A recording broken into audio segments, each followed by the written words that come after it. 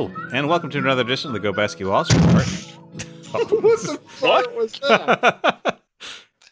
Are you alive? Had him pass out? Yeah. I'm good. What was that? Nothing. Carry on. My name is Charlie Wallace. Don't you have to do the whole thing? Oh, over again? No, I'm going to leave in everything that happened already. I want you to just start the top podcast is just like, my name is Charlie Wallace. Are you Ed Bradley in this situation? Hello, welcome to another edition of the Go Basketball Wallace Report. My name is Charlie Wallace. I'm Adam Gobeski, and we have with us two special guests, Paul Wilcox It's good to be here. and Doug Gobeski. Ooh, I'm glad to be here, but ooh, man, I ate too much pizza. Well, it's good to establish ahead of time. If anyone was wondering about your ratings for the movie that we're going to review today. Yeah. Yeah. Keep in mind, my rating for today is going to be severely influenced by the pizza poisoning that I'm undergoing. I don't know if it counts as acute or chronic, since I do it practically every weekend. I think that's a chronic problem, Doug. What's the LD50 of pizza? Little Caesars? I haven't had Little Caesars in quite some time. Oh, There's just none of them in a convenient enough location. now they have that. You don't even have to go to the counter to get your hot and ready. Really? You Is can just there a machine? well, you can do a special order, and they have it in like a little warmer for you that you unlock with your code on the app. Oh. So What you is this? Like minimize your- Amazon Locker? Basically, they should just put them out. Start putting them like on the corners, like mailboxes. You know, like. It would be one of those stores where like they don't have staff there. You just go and buy stuff, and supposedly that's coming, right? Where you just have stores, you go pick up stuff, and you go to the self-checkout, and you don't have to see For Little anyone. Caesars? Well, I mean, just no stores in general, but why wouldn't Little Caesars extend that? Because Why would someone you- has to make the pizza? Well, they don't have to go out front. They don't go out They're front as just- it is. It's just a sealed back room. Generally, when I have Little Caesars, I don't want to interact with anyone. If I've already decided that's what I'm doing for the night, I'm like, all right. I'm going to go, I'm going to I pick know up a that's pizza true. that's already ready for me. I don't want to have to call someone in advance. I just want to go, pay $5 and get a pizza. The problem with the street corner box is that it seems like you're at a hot or ready situation. So, I mean, if they remove the human contact from it, don't you think that you're eventually going to feel even more shame? Like, I assume that's what your problem is the amount of shame you're feeling. Does it count as shame if no one's around to witness it? Right. Right. The new philosophical questions. Yeah, it does. As a guy with lots of lonesome shames, the feeling is real. Yeah, I mean, if you take away the interaction from pizza, there's a lot of people who that's their only interaction. Mm. You know. But yeah, speaking of shame, Yes, I'm going to leave that in where Paul just drags us all down very briefly with that very real truth. it's the only way some people date. It still hasn't worked for me yet, though. But yes, speaking of shame, we are on installment 22 of the Merry Marvel Movie March. And it is a movie sometimes called X3 because the way the poster looks, but apparently is officially just X-Men The Last Stand. But it's X-Men 3, folks. I don't think we get any other X-Men movie with numbers in the title, do we? Don't think so. Maybe there's some leet speak versions that have numbers in the title. I mean, the closest you're going to find, I think, is Deadpool 2. It's true. I guess there's X-Men First Class. That's kind of a number. First is not a number. Of course it's a number. It's just Yeah. an order. Count 0 to 10. 0, 1st, 2nd, 3rd, Yeah. 4th, 5th, 6th, 7th, 8th, 9th, 10th. What's the problem here? Was there ever an X-Men second class?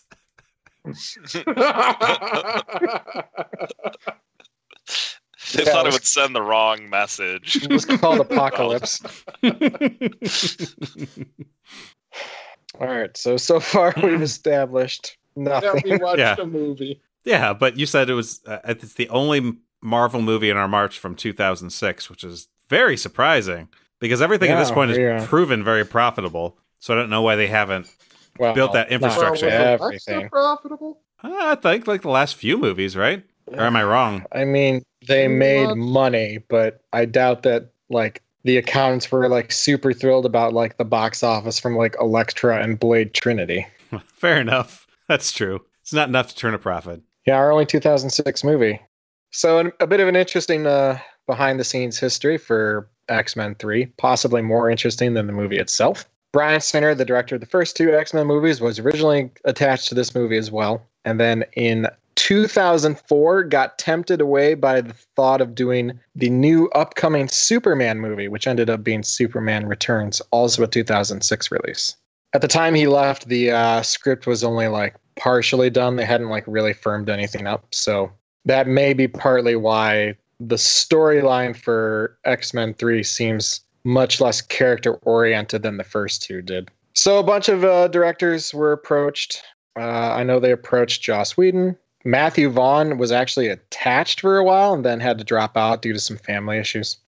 And so ultimately they got Brett Ratner to direct this movie. Yes, noted Hollywood scumbag, Brett Ratner.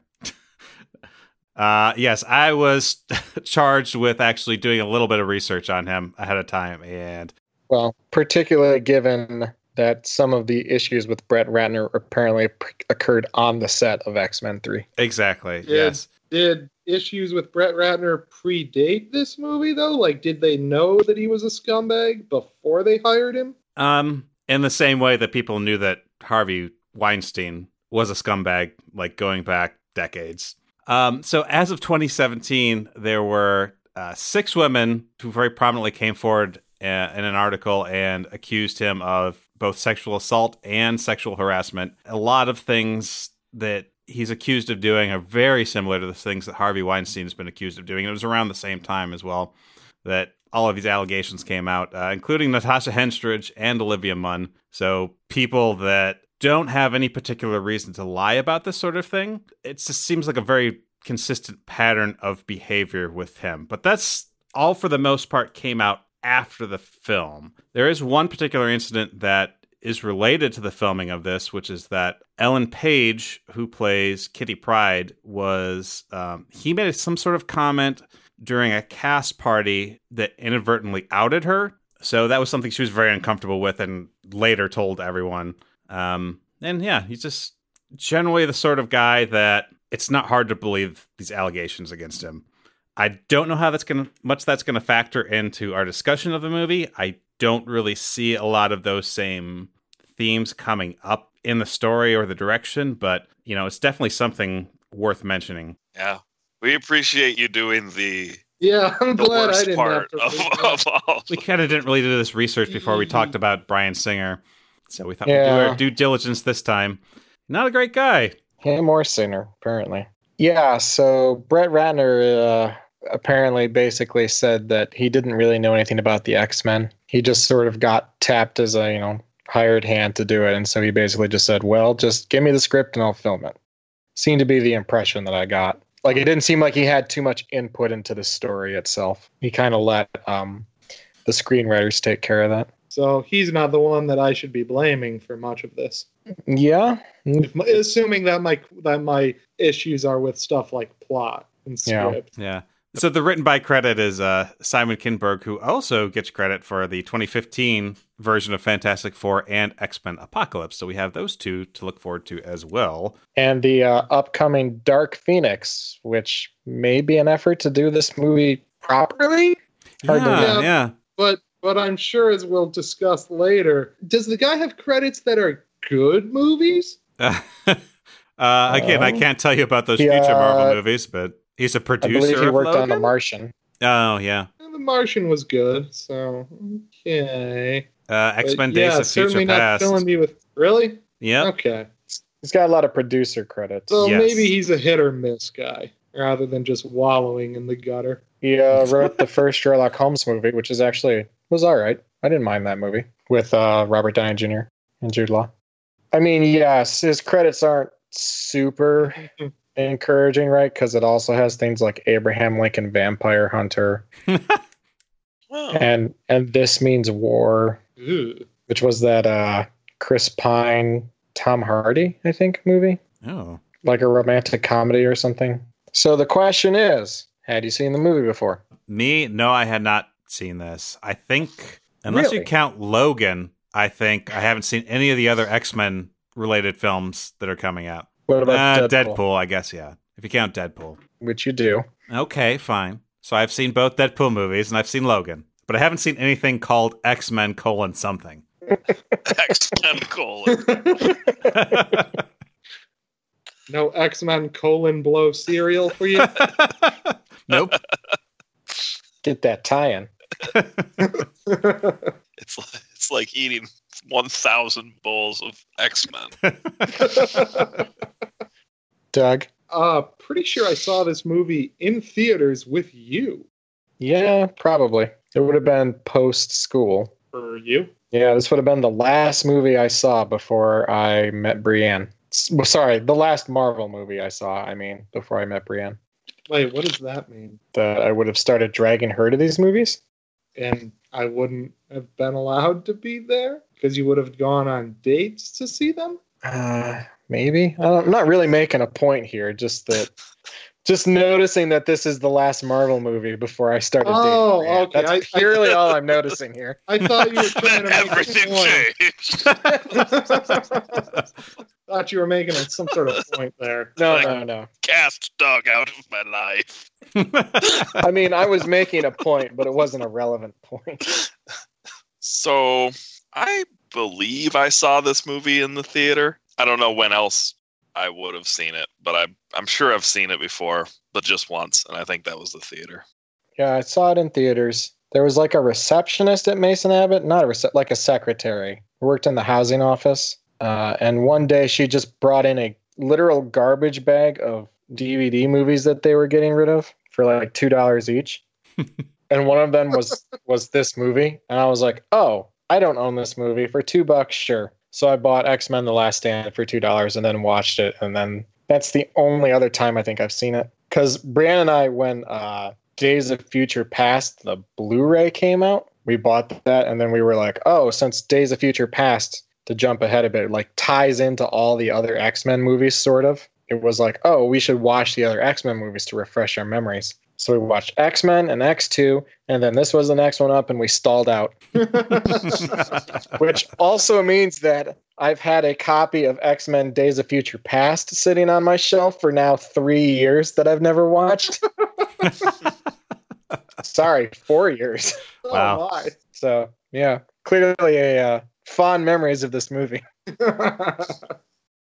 So, X-Men 3 is the story of Dennis X-Man, who is the third in line for the throne of the X-Mansion.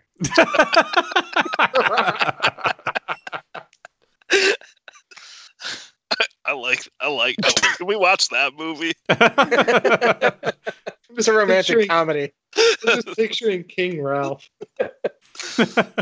By the way, every time Brianne listens to these podcasts subsequently, she always goes, why is it always Dennis, though? Thus deepening the need for Dennis.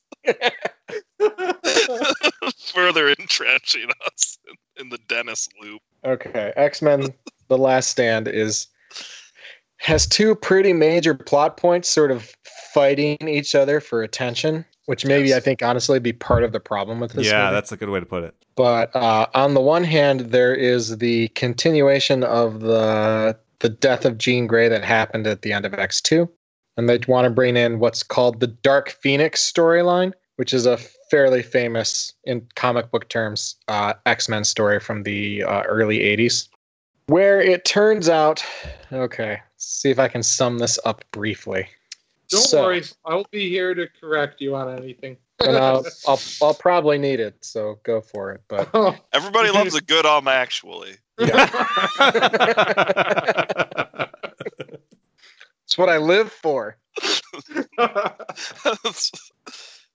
In the comics, Jean Grey somehow absorbs the power of the Phoenix Force, which is this like cosmic entity, something like that. She returns to Earth and then is influenced by this mutant villain called Mastermind, who gets her to join the Hellfire Club, which was this organization of evil mutants at the time, basically. And so she becomes, I think, the Black Queen of the Hellfire Club and starts like capturing the X-Men. So Cyclops and Mastermind have like a mental duel or something in which Cyclops dies. That shatters more or less Jean Grey's psyche. And so she becomes just Dark Phoenix, who's just like this evil person. She goes and she like devours like a sun or something. Yes, Right? in a star system that actually has at least one inhabited planet. Yeah. So she basically becomes this like super god level villain, destroying things out in the universe. It's a cosmic story at this point. Yeah, genocidal. I don't actually know how, but somehow she comes back to like Earth, the solar system. She's now not just Dark Phoenix, like Jean Grey's kind of come back or something. And so she gets somewhat subdued enough for Professor X to put like mental barriers in her head or something, which is, I think, that comes up in this movie. So then I think at that point, the Shi'ar come along, tell the X-Men, oh, hey, Dark Phoenix is a genocidal criminal, and, you got to kill her. And so they're going to do like the battle on the moon or something. And the plan of the Shi'ar, I think, is to destroy the entire solar system to contain the Phoenix. And Jean Grey stops this and rescues the X-Men from the moon, but dies in the attempt, which is sort of roughly how the X-Men 2 movie ends, with her like saving the plane at Alkali Lake. But instead of Alkali Lake, it's the moon, and instead of the plane, it's like a space shuttle. And that she dies there in the end for like 3 years.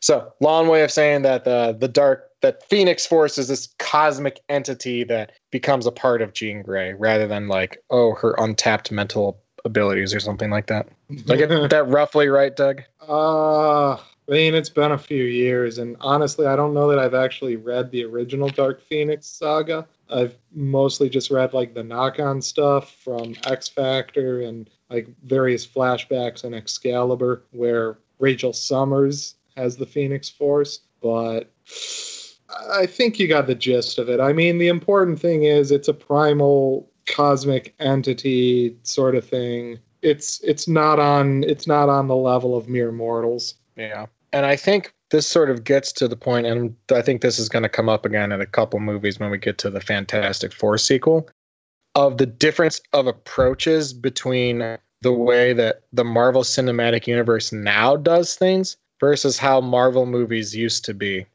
In that, I think it's pretty easy to envision the Marvel Cinematic Universe literally having Phoenix as this cosmic force that comes in and more or less doing Dark Phoenix, maybe over a couple movies, depending on how in-depth they wanted to get it, right? Whereas in this, right, that's too outlandish for people, and so they instead have to have it be like her untapped telekinetic powers or something like that.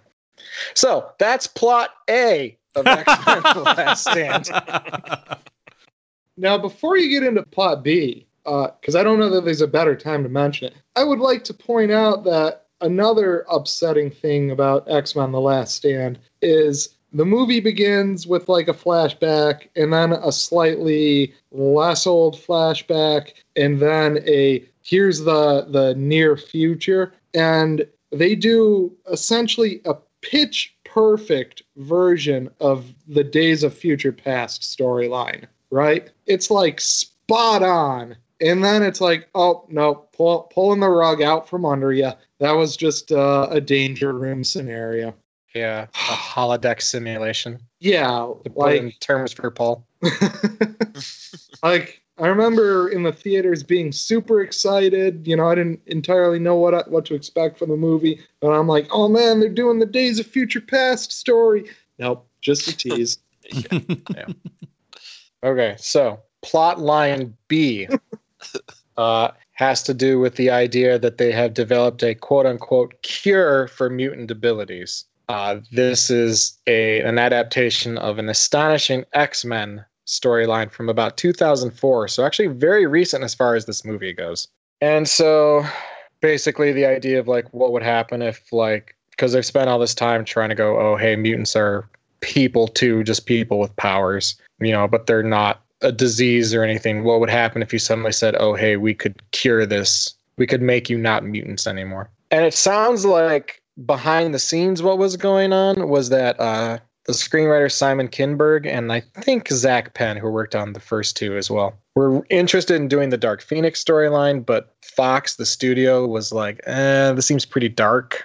We'd much rather that you use this Gifted storyline that you mentioned to us. Sorry, Gifted is the name of the Cure storyline in Astonishing X-Men. We'd much rather that you use this Cure storyline instead and just drop the Dark Phoenix. And they really didn't want to drop the Dark Phoenix. And so I think that's why this sort of uneasy tension between the two storylines. I thought for a second there was going to be a third storyline in there too. Well, there is we're going to save the school storyline, but that only lasted like a minute. Yeah. I mean, there is that. I thought they were going to have bake sales and stuff. There is that third storyline about like Rogue being jealous of Iceman and Shadowcat, Kitty Pryde's relationship. Yes, that's true. That felt a little extra. It was like, all right, how much can we get into one movie? Yeah. It's like this movie is like a Netflix miniseries condensed into 104 minutes. Yeah. Yeah. That was like the third arc or whatever. Whereas people's the lull. People's criticism of Netflix series is that their movies stretched out into into like 7 or 8 episodes. So need to find a happy medium. Yeah, I think you're right there. You're hitting at just the main flaw of this movie, in that there's just too much going on and too many characters. Yeah, there are a lot of new characters introduced into this movie. Yeah, like that whole the whole gang or whatever with the tattoos. I don't know who they were. I'm sure there's someone in the comics, right? Let's see. We had Callisto. Wait, that was Callisto? The one who can sense mutants. Like the Morlocks? Yep. What? Yeah. Wow. Yeah, I absolutely did not pick that up, in case you couldn't tell. We had Callisto, we had Arclight, we had Quill, we had whoever the girl with the purple hair was. We had Spike, the guy that was shooting spikes at Wolverine in the forest. That would kind of gross me out, to be honest. Like, and that's like minor characters. Like main characters, we had Shadowcat, we had Angel, we had Beast, we had Leech, the little kid who neutralizes powers. We had Juggernaut, allegedly, and we had Multiple Man, who I was personally really annoyed by because I really like Multiple Man as a character, and he was very poorly served by this movie. We also had Colossus. We had Colossus, technically a returning character, and Iceman, and Pyro, and Mystique, and Magneto, and Cyclops for a hot second, and Storm, and Wolverine, and Professor X, and all these, just tons of characters you got to keep track of. Stan Lee, and Chris Claremont, who is the author of the Dark Phoenix saga, and I think it's probably not unfair to say that he is probably the person primarily responsible for the popularity of the X-Men. Because he took a book that basically no one cared about and made it into just a huge cultural phenomenon. Yeah. I would say that's pretty accurate. Yeah, so Stan Lee has the cameo at the beginning where he's mowing the lawn. And Chris Claremont is the person right before who's like watering his lawn or something. Wait, hold on. What'd you say? Because Stan Lee's watering the lawn, right? What did you say about it? I think you got it backwards. It's very possible I got it backwards. That's requiring a level of commitment to this movie that I apparently did not want to give it. Apparently a level of commitment to remembering what you said in the last 20 seconds that you're not willing to do. It's all one part. It's all of a piece. I mean, speaking of the fact that the movie's trying to do too much. I think it was maybe even the 40-minute mark. I looked at, how far I was into the movie and realized that I still didn't quite know what the conflict was.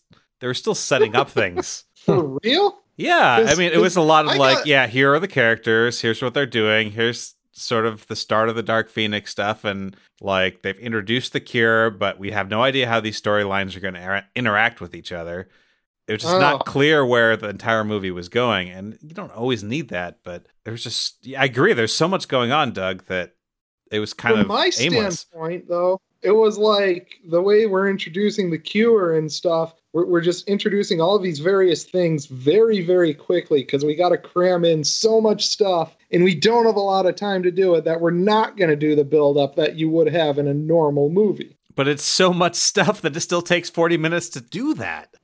Oh, yeah, okay. Yeah, that's what I'm saying, is I totally agree. So not only do you not have the normal ramp up, it's way faster, but Yeah. we've overstuffed it so much that we still haven't gotten anywhere with it. Yep. Oh, dear. I think this movie is essentially the peak of that problem. Yeah, I'd agree this with is that. peak too much out of everything, like out of all the movies that we have yet to watch. And it does it in like a tight hour and 45 Yeah, or something. that's the surprising thing. Yeah. I mean, just to jump way ahead here, and spoiler alert, I mean, not really a spoiler alert, but if you're trying to be completely Infinity War free, like maybe stop listening for a minute here, but like Infinity War. Wait, hold on. Do Charlie and Paul need to stop at this point? I've gotten enough spoilers about that just from existing the last few Yeah, I months. feel like I feel like there's enough exposure. It's like I'm more frustrated by not knowing at this point. All I was going to say was that Infinity War has a huge cast of characters, some of whom are brand new to that movie. And maybe it's partly because they've taken, nearly 20 movies to introduce most of the characters. So I don't know what a first time, like a Marvel newbie would think of Infinity War if they would just spend the whole time going, I don't know what's happening. Maybe we should find someone like that and see. That'd be great. Let's call Tony. But Infinity War to me feels like a movie, and admittedly it has extra time, but it feels to me like a movie that has all these characters but does a much better job of like balancing the needs of them and, giving you little moments to care about them and stuff like that, rather than like, oh, by the way, there's a guy and now he's dead, which was kind of the problem with Elektra, and to some degree is the problem with some of the characters in this movie. For me, the best part of the movie was Beast. As far as introducing new characters, right, like Beast was the way to do it. You put him in a position of authority, you give him some good makeup, you put a good actor in there, you make him actually say, oh, my stars and garters, which I actually cheered at, because that's a Beast catchphrase. Yeah, and you can just allude to the stuff that has happened in the past where he has a connection to Professor X and the institution, right? Right. They don't, Like you don't they have to did, dive where into he has it. Yeah. like the moment. He has the moment where he's like, I can't believe I used to fit in this costume or this outfit or whatever. Right, yeah. Yeah, I thought Kelsey Grammer was good. He actually had a chance to... Beast actually had a chance to do some fighting later in the movie, too, which I was glad about. I enjoyed that. That was fun. Yeah, I think they did a really good job with the fighting with Beast. Like, it felt like the comics. Yeah. And I thought that Shadowcat was reasonably well done. Kitty Pryde. Wait, so quickly, I'm not as familiar with the characters. Shadowcat is Kitty Pryde? What's... Yes. Okay. Oh, Her name is Catherine Pryde. Her code name is Shadowcat. Got it. Or Sprite, depending on how far back you go. But you got to go pretty far back for that. Yeah, I appreciated Kitty Pryde as a character. We don't get to see a lot from her. I mean, we see a little bit about the love triangle thing going on with her and Iceman and, Rogue seeing that, but we don't get a lot of... It's not really even a love triangle, right? No, it's not really. You're right. Like, I watched that and I was like, wow, Rogue's pretty insecure. Well, Which is reasonable. Yeah, but understandably so. No, she should have been a better person. Why didn't she react exactly the way that I reacted? No good. Sorry, I'm just trying to be Charlie. So, Paul, tell us about the Juggernaut. the Juggernaut meme, you mean? Yeah. I mean, you can tell us about the Juggernaut, the character, if you really want. I don't know how much I can tell you about the character. Yeah, come on. Tell us about the Crimson Gem of Sidorak or something? Something like that. It's partly why he's evil. Yeah. Don't forget to mention the part where he's Professor X's half brother. Oh yeah, right. Really? Yes. Really? Yeah. There was actually like a few comics where he tries to be a good guy, and he essentially ends up losing his powers because his powers are fueled by evil. But no, Mimas, baby. So my personal experience was just watching this video in groups, circa 2005, 2006, probably, in this overdub of the X-Men animated series called I'm the Juggernaut, bitch. Feels weird to talk seriously about this, but what I didn't know about it until very recently was that it was originally on some site called My Way Entertainment, created by Randy Hayes and Xavier Nazario. But it mostly circulated in the earlier days of YouTube, where the iconic "I'm the Juggernaut, bitch" line was coined. It was kind of in the vein of, like, I don't know if any of you guys have seen those G.I. Joe PSAs that were really big for a while. Hey, I'm a computer. Stop all the download. Yep. But it was kind of riding off of that wave, I think, which apparently those G.I. Joe PSAs were made and circulated around E-Bomb's world sometime around starting in like 2004, 2003. Yeah, that sounds about that. But yeah, I don't know if have you guys all seen this video? I've never. It's been a while. It's I don't know that I've ever seen it. No. It's been a very long time since I have seen it, so I don't want to speak too much on it or endorse it in any way. But what? What are we getting into here? Oh, I don't know. I just don't want to be like, yeah, you got to check out this funny video from 2005. It's super racist. Yeah, there's nothing in it that will be offensive at all. I remember thinking it was funny. Oh, don't keep that in.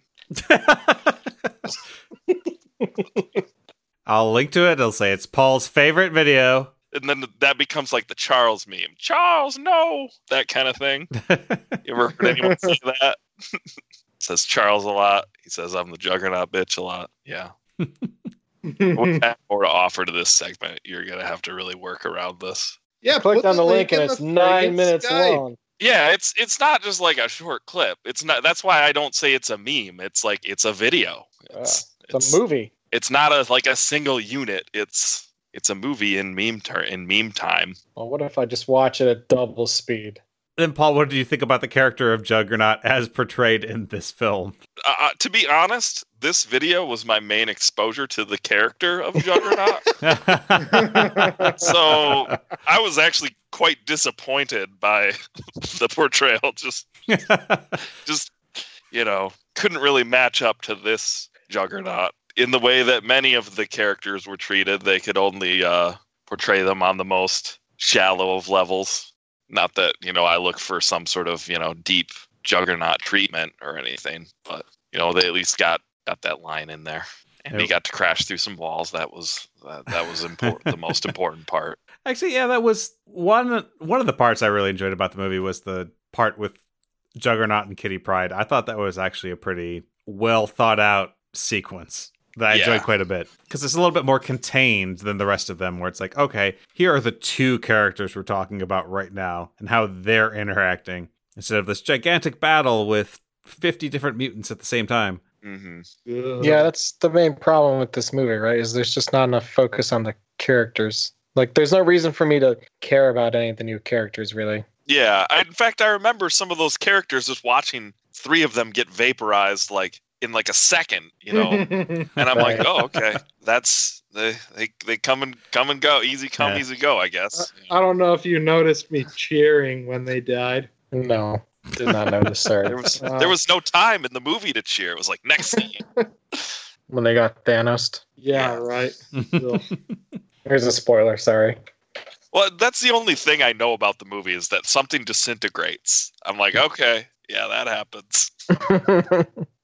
It's just like Marvel. And also, he did nothing wrong, I guess. Some people think he's right. I don't know. Oh, yeah. That's all I know. Just Marvel Cinematic Universe ripping off what the Marvel Cinematic movies did ahead of time. So what did you like, Charlie, about this movie? I like the stuff with Kitty Pryde and Juggernaut. There was the fight sequence with Wolverine in the woods, which I enjoyed. It kind of makes me understand why they made a standalone Wolverine film. You mean 3 standalone Wolverine films?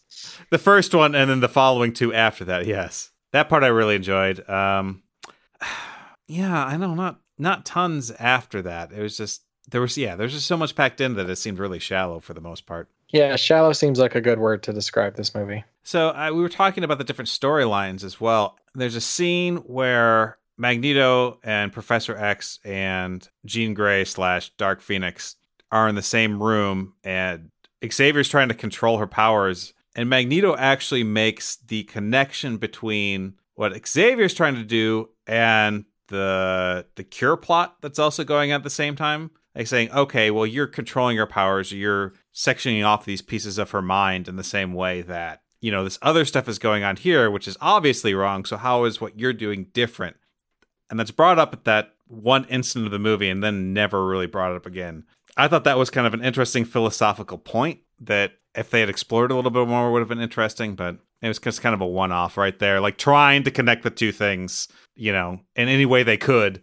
So you're mentioning the scene with Magneto and Professor X, right? Yes. Not the one with Wolverine and Professor X that happens earlier. It may already be touched on at that point too. You're right. I think there are multiple scenes. Yeah. So yeah, you're right, Doug. I think that does happen earlier. So it's not like it comes out of nowhere. The scene. No. But it is an interesting point that they talk about, and then the movie resolves itself without ever having explored it anymore. Like how does the solution to the movie even address that? I think it just basically circumvents that point. That Professor X was right. So we should control. Because left to her own devices, she kills dozens of people. Well. So Professor X did nothing wrong? The movie would have been much better if when she tells Wolverine, essentially, stop me before I kill again, if he'd killed her then. So how is that different from taking away mutants' powers in general to prevent them from hurting someone else, the way that the humans are? Oh, it's... Context, I suppose. No, hold on. It's not that much different. Yeah, but the movie says that, like, taking away mutants' powers is wrong, but taking away Jean Grey's powers is correct. Well, and there's a huge power differential. Notice how many people these mutants killed in this movie? I mean, yeah. They're bad people. They need to be stopped. But is that the solution to this moral quandary? Is just to say, like, well, it's obvious in this case, which is correct. I'm pretty sure that's what the message of the movie is, Charlie. Carr just texted me, Class 5 mutant, ! Like, good point. I guess they did say that. Oh. Like, it's okay to be a Class 4, but draw the line at Class 5. But you see how that's something that could be explored, and yet... But that can't no, that can't be explored. There's no time. There's okay, yes, that's true. They would have gone over 104 minutes. Yeah, come on, Charlie. Don't you remember the beginning of the movie where Professor X is teaching the kids about ethics and stuff, and essentially they get distracted and had to do something else rather than actually addressing the issues? You're right. It really foreshadowed the whole movie. And then at the end of the movie, we see exactly where Professor X stood on that point. Just getting right back to what he said to Wolverine. I don't have to explain myself to you. It's an allegory for the movie to the viewer. I don't have to explain myself to you, viewer. All right, I like a comment like 25 minutes ago. About... I don't know. You never got more than a word out before Charlie steamrolled you. Sorry. Yeah, what were we talking about? It was because hold Oh yeah, because there's like a difference of preemptively removing mutant, powers versus, removing a mutant's powers once they have a proven track record of mass violence. Okay. Something like that. I don't know. So it's like I can't remember the context of what that was. Yeah, like one's pre-crime. Like what Professor X did with Jean Grey getting in her head or whatever. That was kind of, a Tom Cruise situation right there. Right? She had just demonstrated she was dangerous, but not actually done anything wrong. Yeah. And he segmented off her mind. Yeah, just by deciding that by someone being themselves meant, that they had too much power. Whereas these mutants who are in league with Magneto have proven they're dangerous. Therefore, it's okay to take away their powers. Yeah, you could make the case for that. Okay, I don't know. I mean, I'm not saying you should, but I guess if it came to, that being the only weapon you had against some violent force, you could make the case that it would be more justified in that situation. Because, yeah, they had the guns with the serum, but did they fire them yet? Magneto said they'll fire the first shot, or I can't remember the line he used, but they'll draw first blood. And did they do that? I can't remember, to be honest. After Mystique killed the guard, then they shot Mystique. Yeah, which was after Magneto crushed the convoy. Yeah, exactly. Cars and killed all the police officers. He wasn't shooting at Mystique. He was shooting at Magneto, though. Okay, so Mystique, takes the bullet for him, and he's like, boy, that was a really great thing you did for me. Thanks, but I'm so racist against humans that you're garbage to me now. Yeah, that was oof. That was quick, yeah. This movie is messed up, man. Like, there's a lot wrong with this movie, but that might be the pinnacle. Just a lot of shades of gray. Yeah, well, it's almost unbelievable. It seemed almost out of character. Huh? Yes. Like, they wanted, Magneto is kind of more of a, sympathetic bad guy in this, but, that scene kind of, it does the job of, removing some of that sympathy. Like, you immediately say, okay, he's definitely going too far with this. This isn't some, same cause, different means. It's like, okay, Magneto's a maniac.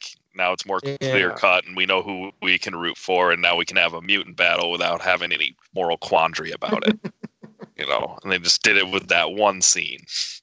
Yeah, also worth noting, when the dudes are attacking Alcatraz, the humans weren't trying to kill the mutants, but the mutants were absolutely trying to kill the humans. I don't know, it just felt like the evil mutants. I'm just thinking about it, yeah. Really living up to their name there. I mean, I guess they didn't explicitly call themselves Brotherhood of Evil Mutants in this movie, but still. They call themselves Brotherhood. Yeah, but they didn't have the evil in the branding. Oh, that was part of the So in the comics. Yeah. Well, it's Stan Lee, It's subtle Stan. He's got a lot of these to churn out.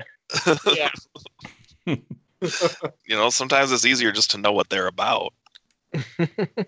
That's true. It does seem like kind of, when he's going into a meeting of a bunch of people and trying to recruit new followers, you can kind of understand why they would drop the evil from the branding. And so in general, can we all then agree that, there's interesting moral and ethical things to talk about with this movie, but the movie itself didn't really wrestle with them in a reasonable way? They left it for the audience to discuss. Okay, sure. Much like, they didn't leave themselves any room to actually explore those. Yeah. Or come to a real conclusion. Mm. So, Paul, was there anything else about this movie that you enjoyed that we haven't talked about yet? Maybe product placement or something? Oh, yeah. So what? Yeah, there was some... was that PS3 product placement? I don't know. Or was that actually a PS2 game? It almost looked like a PS1 game. Yeah. Like maybe literally like the little portable, semi-portable PS1. Oh. Like with the screen? Yeah. Oh. Well, because what game did we figure that was? It was Pitfall. Oh, well, that is a PlayStation 2 game, so. We figured it out from the credits, because they had Call of Duty and Pitfall. Looking at the Pitfall 3D screenshots, it looks like it was actually probably Pitfall, the PS2 one. Oh, okay. Because these Pitfall 3D ones look kind of like an isometric perspective. Not like Crash Bandicoot. Like a Diablo style, yeah. Oh, okay. Which, I mean, that still leads the question of who's playing a PlayStation 2 in a car. But kids. I mean, kids whose Gotta parents want them have a good Yeah. shock absorption yeah, no kidding. system. One of those like converter boxes from cigarette lighter to I don't know. 120 volt AC or whatever. Was there one built into like the 2006 Chrysler Town and Country or something? Yeah, I question whether or not that was an option because it probably was. It was probably more of a car ad than anything. PlayStation 2 built in. I'm glad we're covering the important stuff. I've been waiting for this.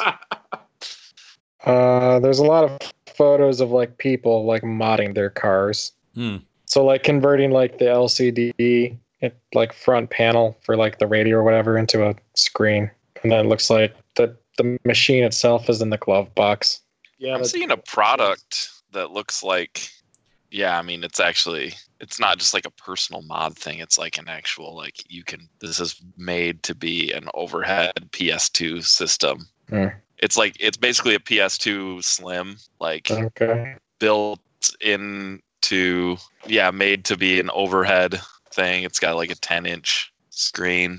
Okay. Which this could be, it's a very similar kind of situation, because one thing you notice with the PS2, it's like that was that was still in the CRT 4:3 ratio, but this screen in this system, and I think in the movie, looked like it was more of a 16:9 ratio, maybe 16:10. But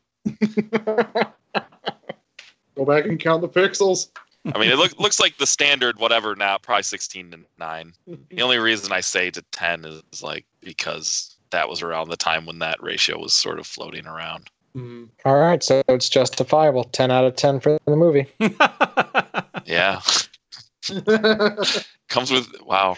Yeah. Yeah, they're showing like Hot Shots Golf 3 advertised with this thing. How do I buy it? Like this is advertised on Advent Products website. Like it's a thing I can get. Did anyone else have anything they wanted to say? Related to that? No, just in general. Oh, in general.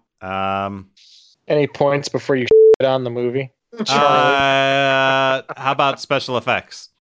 They were fine. There were a couple scenes where you'd have just a few people, side by side, maybe staggered, whatever, taking up the complete foreground, and you would just have like a background behind them, and it looked very much like it was not. Like it was just a green screen, and they just added a background later. And that just gave me some super weird flashbacks to Justice League.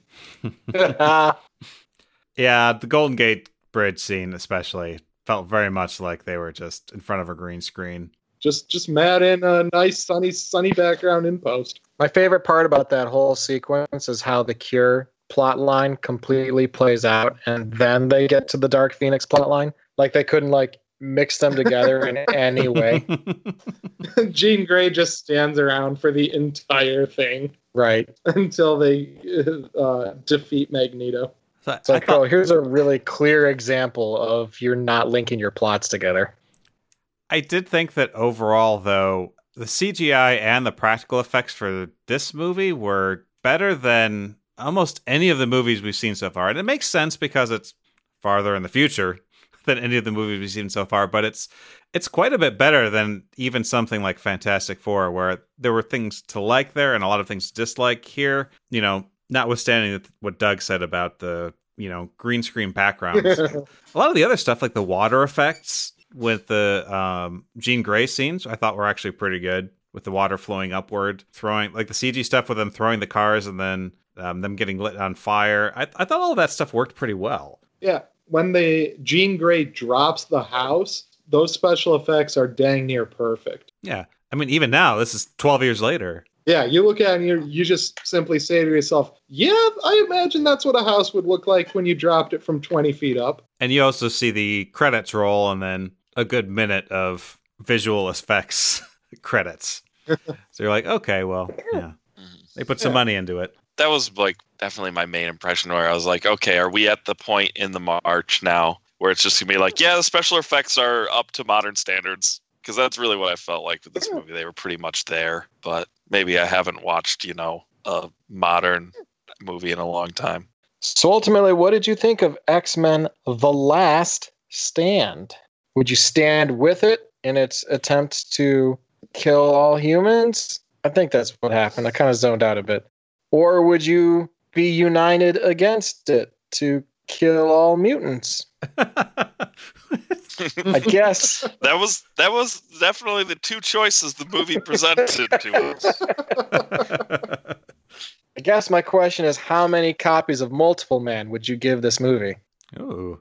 We didn't actually talk about that much, but again, I'm annoyed that they misused him because he's one of my favorite characters. Not normally a villain either, so that was a little weird. But whatever. Anyway, back to the rating. Yeah, and they made him kind of give like that glance at Mystique there too. Yeah. They made him all kinds of scummy, Yeah. He did start out as a villain, though, I would like to point out. In a Fantastic Four comic. Which you have. You can go read it now if you don't believe me. Well, I don't want to ruin the memory. I'm just saying, the dude started out as a villain. It's not that much of a stretch to have him be a villain in the movie. Just waiting for my X-Men Origins Madrox spin-off movie.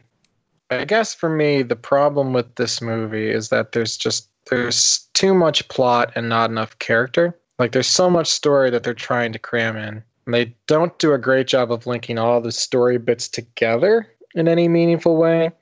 And they introduce a whole bunch of new characters that I don't know that I'm necessarily supposed to care about. Like, I felt like a couple of the characters are pretty well done, like Beast, like I said.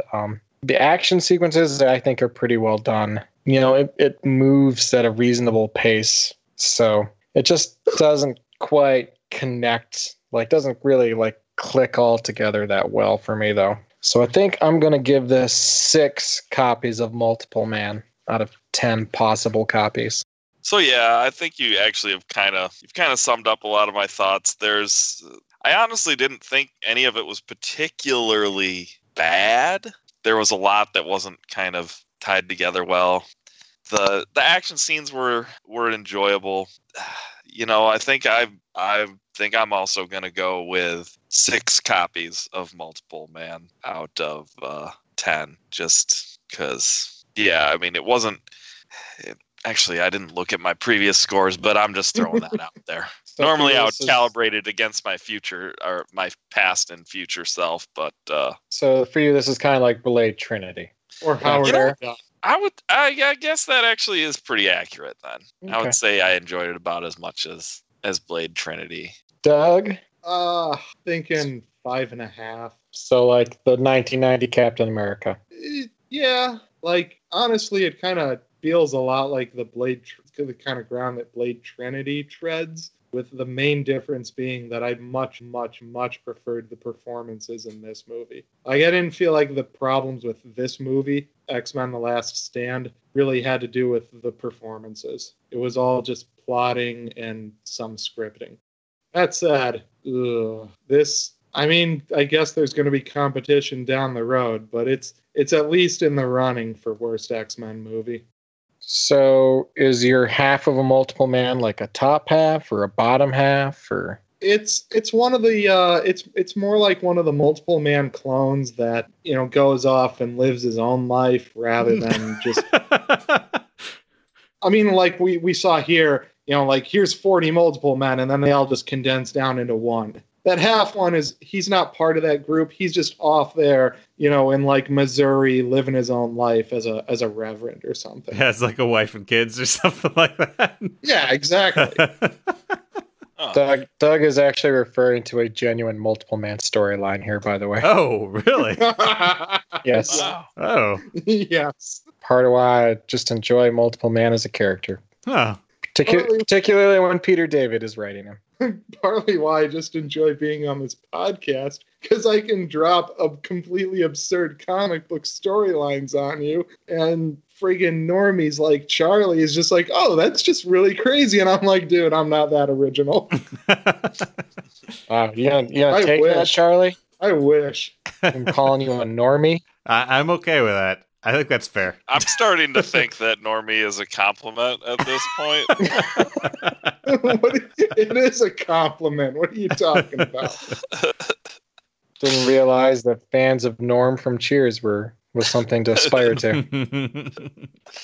All right. So we've got, as we've said many times, just too much stuff going on. The characters are given pretty much nothing to do. I mean, they touch on themes that are kind of interesting, but never really go anywhere with it. I'm going to have to give this a 4.5 multiple mans out of 10.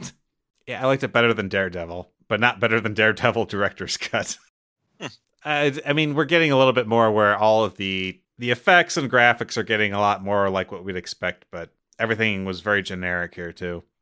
Oh, yeah, sorry. I also want to mention that the after credit scene was complete junk. No good. Wait, why was it complete junk?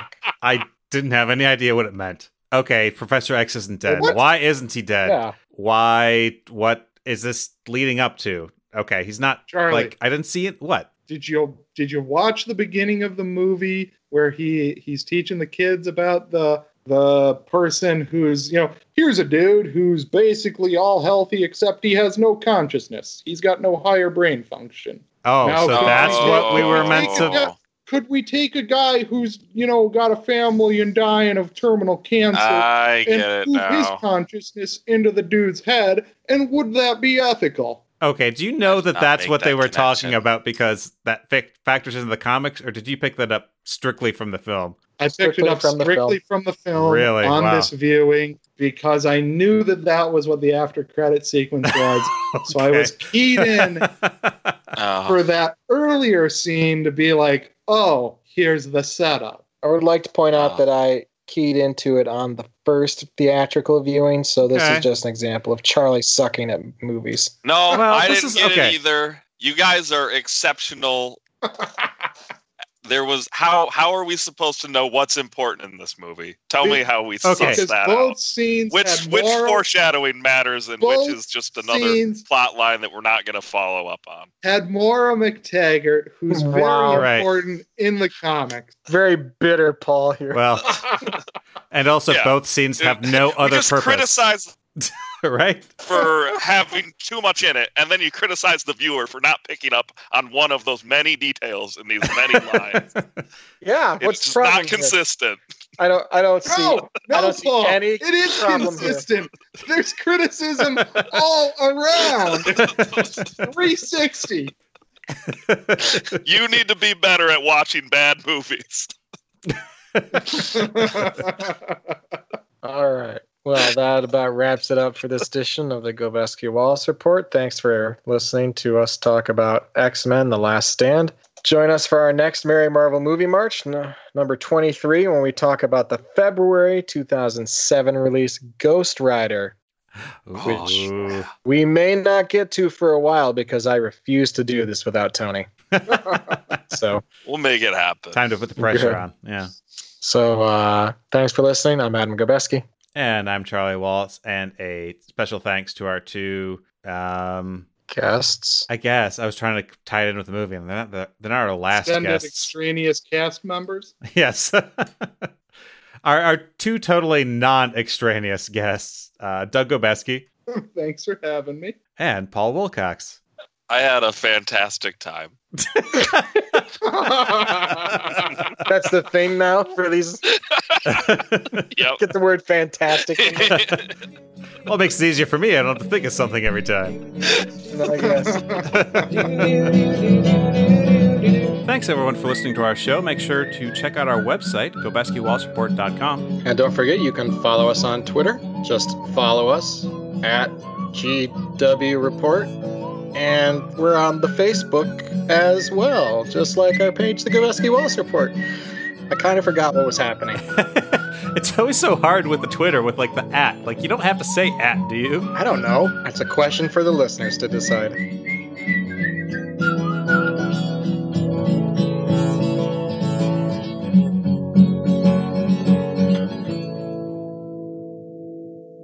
Oh man, we didn't even mention about how Cyclops dies right away so he can go star in Superman Returns. Oh, is that why? That is part of it, yeah. Oh, Yeah. Scheduling conflicts. Had to go get cucked by Superman.